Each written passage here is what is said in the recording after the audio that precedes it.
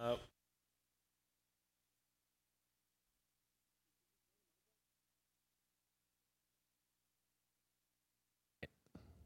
there we go. Okay.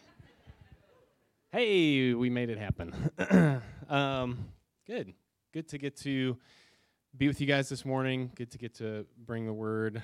The kids have a little, activity book that Chipper mentioned. We're going to talk a lot about sheep and shepherding this morning. So if you don't find anything in there that strikes your fancy, you can draw your best sheep. And I would love to see your pictures of sheep. Adults, you can do this too.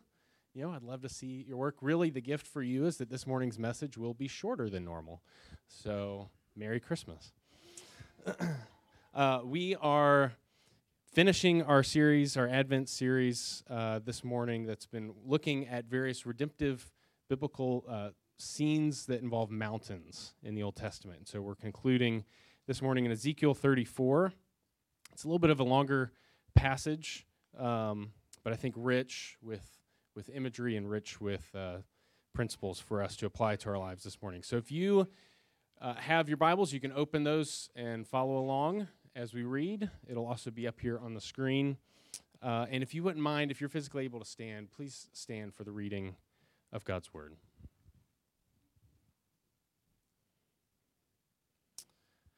Ezekiel 34, beginning in verse 1. The word of the Lord came to me. Son of man, prophesy against the shepherds of Israel. Prophesy and say to them, even to the shepherds, thus says the Lord God, Ah, shepherds of Israel, who have been feeding yourselves, should not shepherds feed the sheep? You eat the fats, you clothe yourselves with the wool, you slaughter the fat ones, but you do not feed the sheep. The weak you have not strengthened, the sick you have not healed, the injured you have not bound up, the strayed you have not brought back, the lost you have not sought, and with force and harshness you have ruled them. So they were scattered because there was no shepherd, and they became food for all the wild beasts. My sheep were scattered, they wandered over all the mountains and on every high hill. My sheep were scattered over all the face of the earth, with none to search or seek for them. Therefore, you shepherds, hear the word of the Lord. As I live, declares the Lord God, surely because my sheep have become a prey, and my sheep have become food for all the wild beasts, since there was no shepherd, and because my shepherds have not searched for my sheep, but the shepherds have fed themselves and have not fed my sheep, therefore, you shepherds, hear the word of the Lord. Thus says the Lord God, behold, I am against the shepherds, and I will require my sheep at their hand and put a stop to their feeding the sheep. No longer shall the shepherds feed themselves. I will rescue my sheep from their mouths, that they may not be food for them. Thus says the Lord God, behold, I myself will search for my sheep and will seek them out. As a shepherd seeks out his flock when he is among his sheep that have been scattered, so will I seek out my sheep, and I will rescue them from all places where they have been scattered on a day of clouds and thick darkness.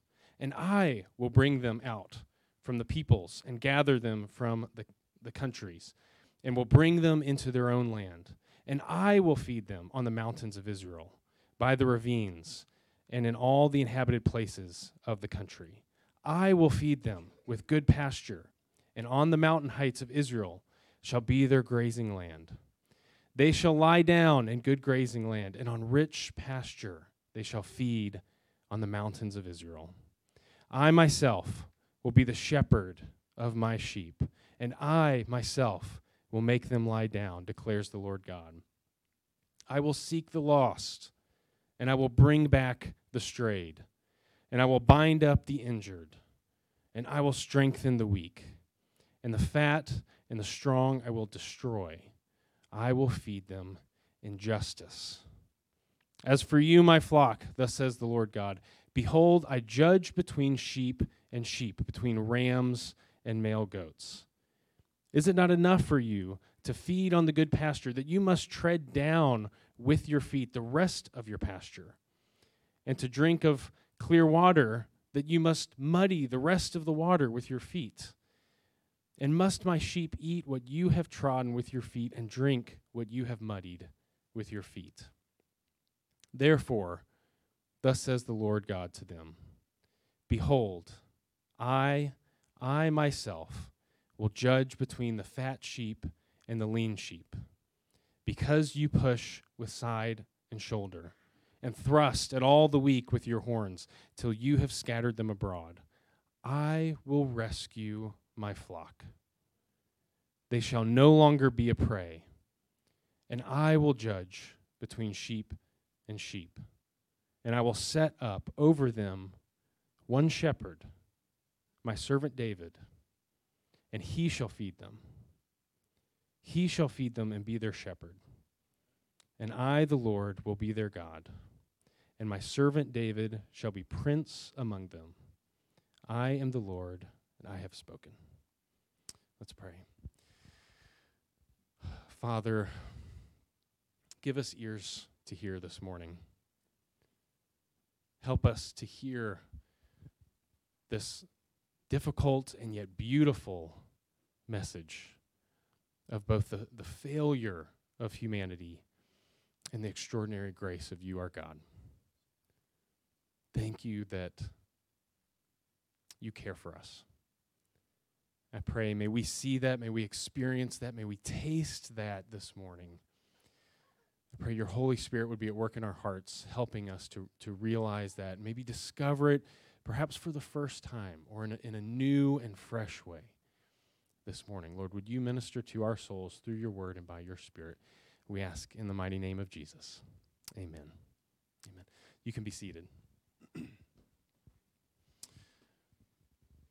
In 2012, Mitch Modell, the CEO of a then more than 100-year-old family-owned sporting goods chain that was in the Northeast, disguised himself as an entry-level employee in order to kind of learn about how the business was doing, learn about the culture, learn about the practices, try to discover some of the problems in the culture and see how it could improve. And so during his orientation as a new employee, he got to know the young associate, Angel.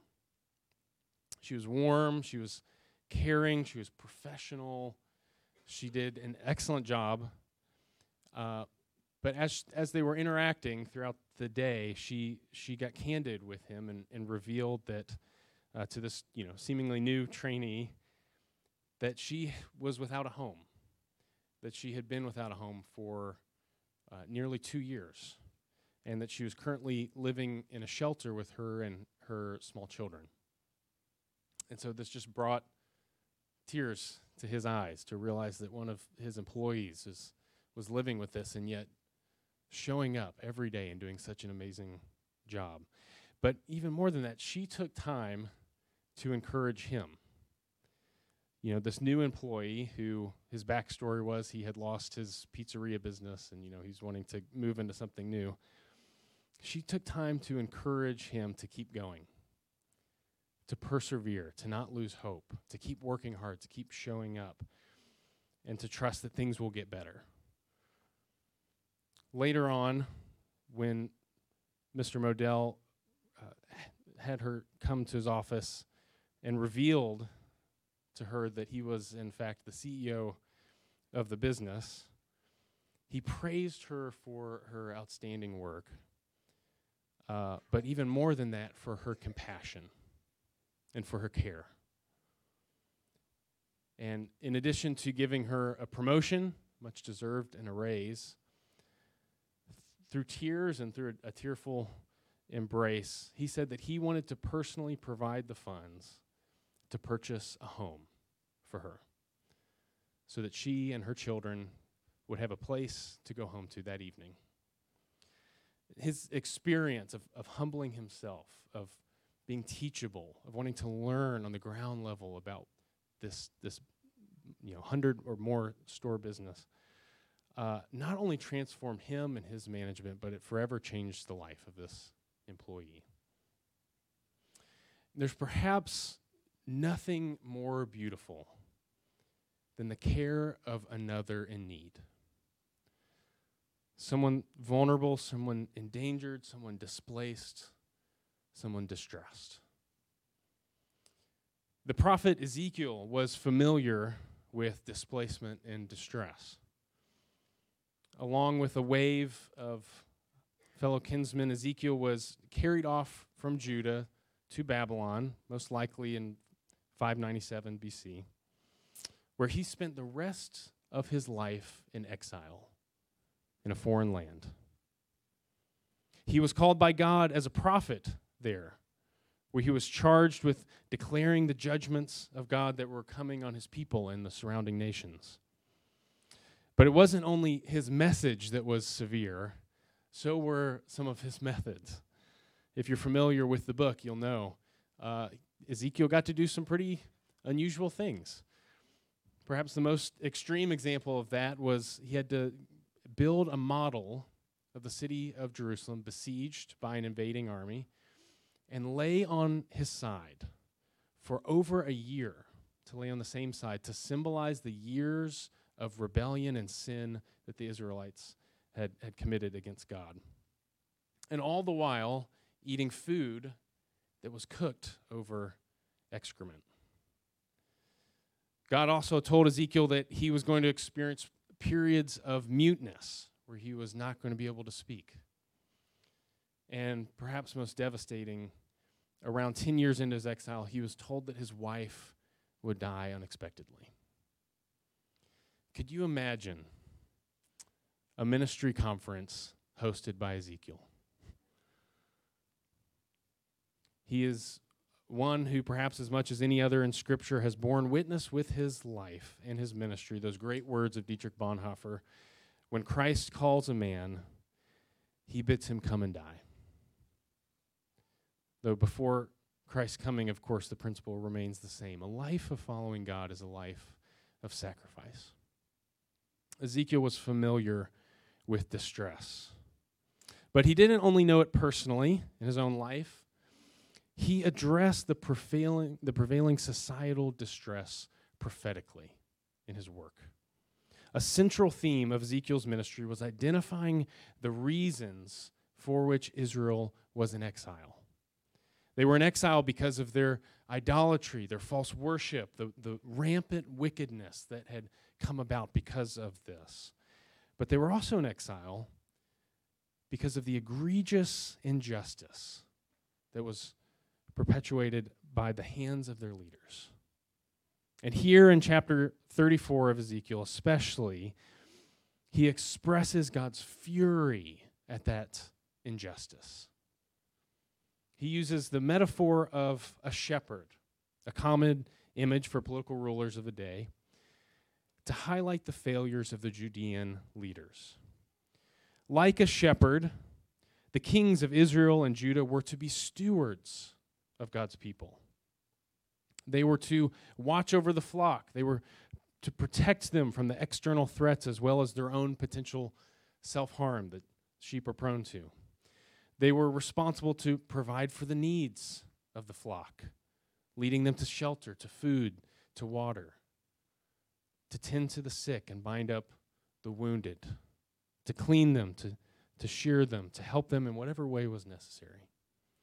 They were to guide the flock, knowing their needs, earning their trust, using their authority to lead them to places of flourishing and health and safety. As a shepherd was to care for a flock, the kings of Israel and Judah were to care for the people of God. But they didn't. They didn't. Instead, the leaders exploited the people. They used their positions of power and influence to enrich themselves. They made sure they were well fed, that they were well provided for, that they were well attended to, but they didn't attend to the needs of their people. And in fact, the means by which they enriched themselves was the sacrifice of the sheep. You notice he talks about the fat of the milk, the wool off their backs, the meat from their very bones. These leaders stole from the flock that they were entrusted to protect. The leaders neglected their people. He says, the weak you have not strengthened, the sick you have not healed, the injured you have not bound up, the strayed you have not brought back, and the lost you have not sought. The leaders didn't care for their people. They neglected the weak, the sick, the injured, the strayed, and the lost. They were content to let their people languish while they feasted off their products. And the leaders abused their people. He says, with force and harshness, you have ruled them. Tim Laniak is an Old Testament professor at Gordon Conwell, and he spent some time in Jordan, I believe, traveling with Bedouin shepherds to kind of understand more the modern-day life of shepherding. And he writes that neglect in shepherding is tantamount to abuse. Without due diligence to care for the sick and the healthy, a flock is quickly decimated. The details in this account convey how extreme the abuse had come. The word translated brutally is only found in the context of Egyptian slavery in the Old Testament. The leaders, the kings of Judah that were supposed to care for their flock were treating them as poorly as their Egyptian slave masters. This exploitation, this neglect, this abuse left the people of God in atrocious conditions. They were functionally rendered leaderless. They were like sheep without a shepherd, wandering around trying to scratch out whatever existence they could. They were left exposed to every threat imaginable. Of course, exposed to the predators like spiritual predators of false gods, but also the physical predators like invading armies that literally destroyed their cities and carried them off into exile. And so because of that, they were scattered far from their homeland. They were untethered from their history, their culture, their rhythms of worship, and places of worship and sacrifice. They were like sheep who have lost their way and have no way to get back. They were left to assimilate into an imperialist Babylonian culture where, with the passage of time and the intermingling of people groups and the practices from around the Mediterranean, their distinctive beliefs would slowly disappear. They were leaderless, they were exposed, they were scattered, they were lost, they were abandoned. There's perhaps no greater evil than the willful abuse and neglect and abandonment of someone entrusted to another's care. And that's what the leaders of Israel did through their deliberate, persistent neglect of their responsibilities to the people of God. Perhaps, this is heavy, but perhaps there are ways that you can relate to this experience. Like the experience of trauma, neglect, abuse, abandonment from those who were supposed to care for you. Or the experience of being leaderless, of being desperate for guidance, for direction, for clarity, but feeling you have nowhere to turn. The experience of being scattered, being displaced, uprooted from your community, suffering from profound loneliness. You know, I'm convinced that generations after us will look back at this period as a time of digital scattering. Seeing a people who perceive themselves to be connected yet are desperately lonely. Or the experience of being lost, detached from meaning, disillusioned by life. A feeling that The institutions of authority or the epistemic framework on which you depend have seemingly crumbled around you.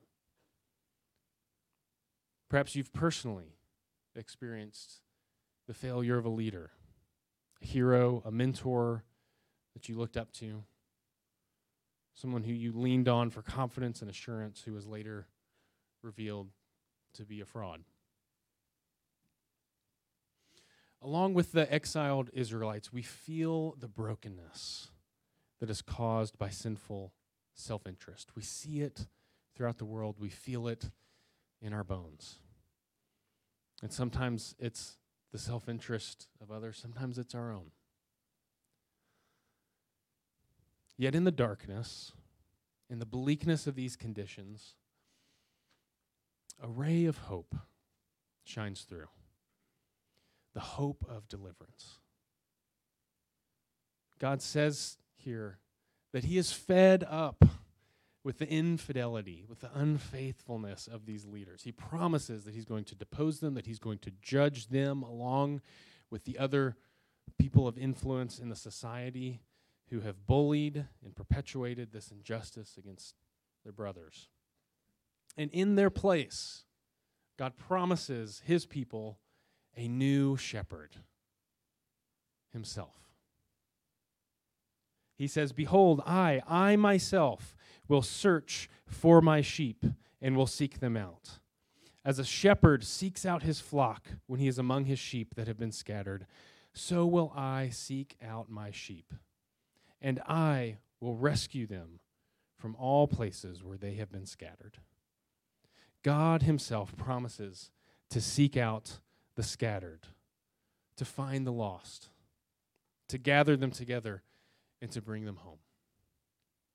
He promises to lead them to the mountains of Israel, the heart of the promised land, where they will find refuge and nourishment and peace. He will feed them. He will provide for them. He will watch over them. He will protect them. He will bring them to pasture, and they will graze on the very heights of the mountains and find drink in the depths of the ravines. He promises to care tenderly for their needs. He says, "I will seek the lost. I will bring back the strayed. I will bind up the injured. I will strengthen the weak." He, their sovereign maker, will not only see their wounds, not only see their injuries, not only see their pain, he will mend them. He will hold them up. He will help them recover. He will lead them into new life. And all of this is fulfilled by him being the shepherd himself, by him stooping down to tend to his flock. In the 2019 short film Feeling Through, which is based loosely on the true experience by the director, Tariq, a homeless teen in New York City, encounters a middle-aged man named Artie, who is looking for some help to find his way home late at night. And Artie's standing on the street corner, just holding up a sign that says, "Hello, I'm blind and deaf. If you can help me, tap my shoulder." And you can see this feeling of conflictedness on Tariq's face, who wants to help out, but he also has his own needs. He himself is homeless. He's trying to find a friend to stay with for the night. He's getting rejected as he's reaching out to his friends. They're saying, "Again, you need another place to stay again." So you can see the despair on his face. But he selflessly gives that up in order to help Artie get home safely. He helps him get to a convenience store. He guides him to his stop. He sits with him while they wait for the bus. And then he advocates for him to the disinterested bus driver. And in the end, you see the profound impact that this has, not only on that this young man's selflessness had not only on those in need around him, but on himself as well. You know, at Advent, we remember and we celebrate the fulfillment of this promise that God would rescue his people and lead them home. For God did bring his people out of exile, and he provided for their needs. But there was still yet a greater fulfillment to come. There was one who would come, a shepherd and a servant in the line of David, who would rule over them not as the kings of late had, but with a covenant of peace. He was a Messiah, a Savior. And 600 years after Ezekiel penned this prophecy, that Messiah was born, Jesus Christ, the Son of God. He came not in pomp and recognition, but in the humility of a manger. He did not grow up in wealth or status, but in a simple home in a rural village in first century Middle East country. He did not come seeking his own interests, but instead looking to the interests of others. He came to seek and to save that which was lost. And as he traveled throughout cities and villages, he proclaimed the gospel of the kingdom of God. He healed diseases and afflictions. And as the crowds flocked to him, he had compassion on them because they were harassed and helpless like sheep without a shepherd. He came as the good shepherd who knows and cares for his people and who lays down his life for his sheep. Ultimately, he came to lead us into peace with God by giving up his own life as the sacrifice to cover our sins. He was both the shepherd of our souls and the Lamb of God who takes away the sins of the world. And as John declares in Revelation, for the Lamb in the midst of the throne will be their shepherd, and he will guide them to springs of living water, and God will wipe away every tear from their eyes. Whatever your pain, whatever your loss, whatever your heartache, please know that Jesus cares for you deeply. He wants to bind up your wounds if you will come to him. In the darkness and loneliness, he's with you, watching over you as a good shepherd. In the midst of threats or danger, he's standing guard over you, protecting you from the wolves that would devour your soul. If you feel scattered, adrift, aimless, he is seeking you out, and he wants to bring you home, to graze and find pasture on the heights of the mountains. There's nothing more beautiful than the care of another in need. And praise God that God, our shepherd, cares for us in our place of need. Amen.